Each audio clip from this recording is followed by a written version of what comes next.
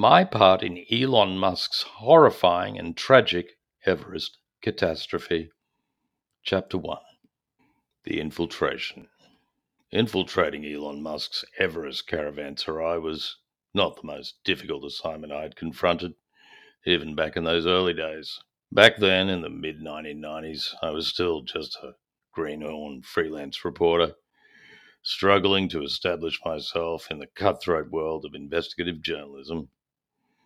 It was a different world back then, where careers were made and broken by how effectively reporters could insinuate themselves into the rarefied worlds of the rich and the mega-rich and post damaging photos of them in the nude and the semi-nude.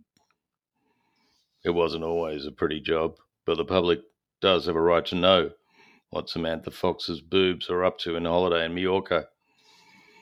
And as I'd already had a taste of the limelight with the David Bowie toilet brush scoop, I felt reasonably confident of my chances of success.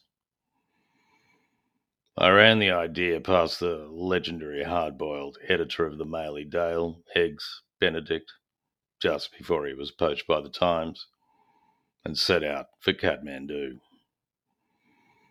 I was only 24 at the time, full of high hopes, anticipation, and boundless sexual tension. I recall little of Kathmandu, though this is not a pejorative of that great city, but simply so focused was I on the task in front of me, infiltrating Elon Musk's travelling party and his, as we were later to discover, ultimately ill-fated quest to scale the spine of the world, Mount Everest. As a struggling freelance journalist, I had little money to waste on frippery and excess, and so, after a long and grueling flight from London and several stopovers, I installed myself at a small hostelry, barely more luxurious than the ubiquitous backpackers' dives frequented by mostly New Zealanders and other bowel-abusing riffraff. It was late morning when eventually I reached my lodgings. Despite being young, fit, and remarkably handsome, I recall an agonizing bone-weary tiredness and ennui stemming from jet lag and, as I even then knew all too well, its inevitable and relentless partner, an energy-sapping concomitant longing for illicit sex and opium. But there was no time to either dilly-dally or shilly-shally.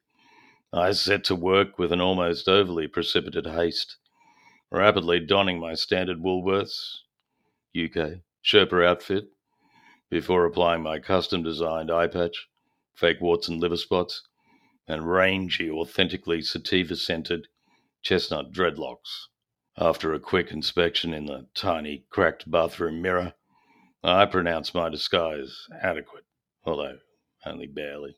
Then I set out for Elon Musk's travelling party meet and greet cocktail function and competitive limbo party. I turned up a little late for the party and, after checking the address, entered an apparently run-down warehouse. Inside, through a haze of bluish smoke and Europop, I found myself atop a vast amphitheatre. Below was an arena filled to brimming with a seething mob of circus freaks, carnival clowns, and a large selection of other weirdos. At the front, on an elevated stage, Elon Musk appeared to be warming up for the forthcoming limbo contest via a series of burpees and exaggerated frog hops. I took a leaflet from the front counter and cautiously edged my way back out. The expedition was set to depart the following morning, and based on what I'd seen, as brief as it was clear I needed to radically rethink my plans. It was obvious that no matter how well I was able to pull off my planned disguise as a garrulous, one-eyed, former national Tibetan badminton champion Sherpa called Murray, I was going to stand out like a giant phallic rocket ship amongst the motley entourage Elon Musk had seemingly enlisted to accompany him to the ceiling of the world. I gained little sleep that night as I sewed, pasted, cut, and improvised a new costume entirely. I sometimes marvel at the seemingly inexhaustible reserves of energy I had back then, above and beyond the standard amount provided by the amphetamines all journalists were in those days contractually obliged to consume. Early next morning, as the sun rose over the majestic Himalayan peaks, I sheepishly attached myself to the end of the Musk caravan, just as it made its first steep incline out of Kathmandu. I was wearing my hastily prepared and really rather uncomfortable new outfit of Bonnie, the good-natured pack mule, and I expected to be unmasked at any second. But not a soul blinked an eyelid, nor even appeared to notice me at all. I breathed a little easier and settled in for the long trek which awaited me. I immediately knew I'd made the right decision to dress as a pack mule, because while there were one or two other beasts of burden in the line, there was not a single Sherpa, nor anyone who looked remotely like a guide, or even an experienced mountaineer. All I could see was a long and bizarre circus parade of sauntering, sashaying, and pogo-jumping oddballs, all striving to make their way up to the head of the pack and luxuriate in the radiance of their limbo-loving leader, Elon Musk. Almost as soon as I joined the Everest Carnival, though, I thought I spotted the leader. Off in the distance, right at the front of the snaking procession, I noticed a tall, well-built, somewhat regal figure, haloed by the bright early morning sun, the snow-capped peaks behind providing a suitable backdrop. He was surrounded by acolytes walking slightly behind him with suitably bowed heads. It was therefore to my utter amazement that, only a few minutes after joining the expedition, I saw this same figure poke his head strangely in the air, like a prairie dog sniffing the breeze. Moments later, echoing off the cavernous gorges and peaks all around, boomed a series of eerie barking yips and low yowls. Yip, yip! Oh! Oh! Not long after, as we made our slow ascent on the perilous switchbacks, I noticed a distinct hubbub up front. It appeared that this grand figure Musk was attempting to make his way back to the end of the parade. Had he decided so early to abandon his quest to scale the world's highest peak, I thought? Eventually, and with immense difficulty, Musk made his way to the very end of the line, adjacent to myself and a large and imposing black and white llama. Elon Musk was wearing, I noticed oddly, the precise costume Friedrich had worn in The Sound of Music. He stopped abruptly, sniffed the air once more, and nodded slowly, a slow smile emerging on his oversized, moon-like face.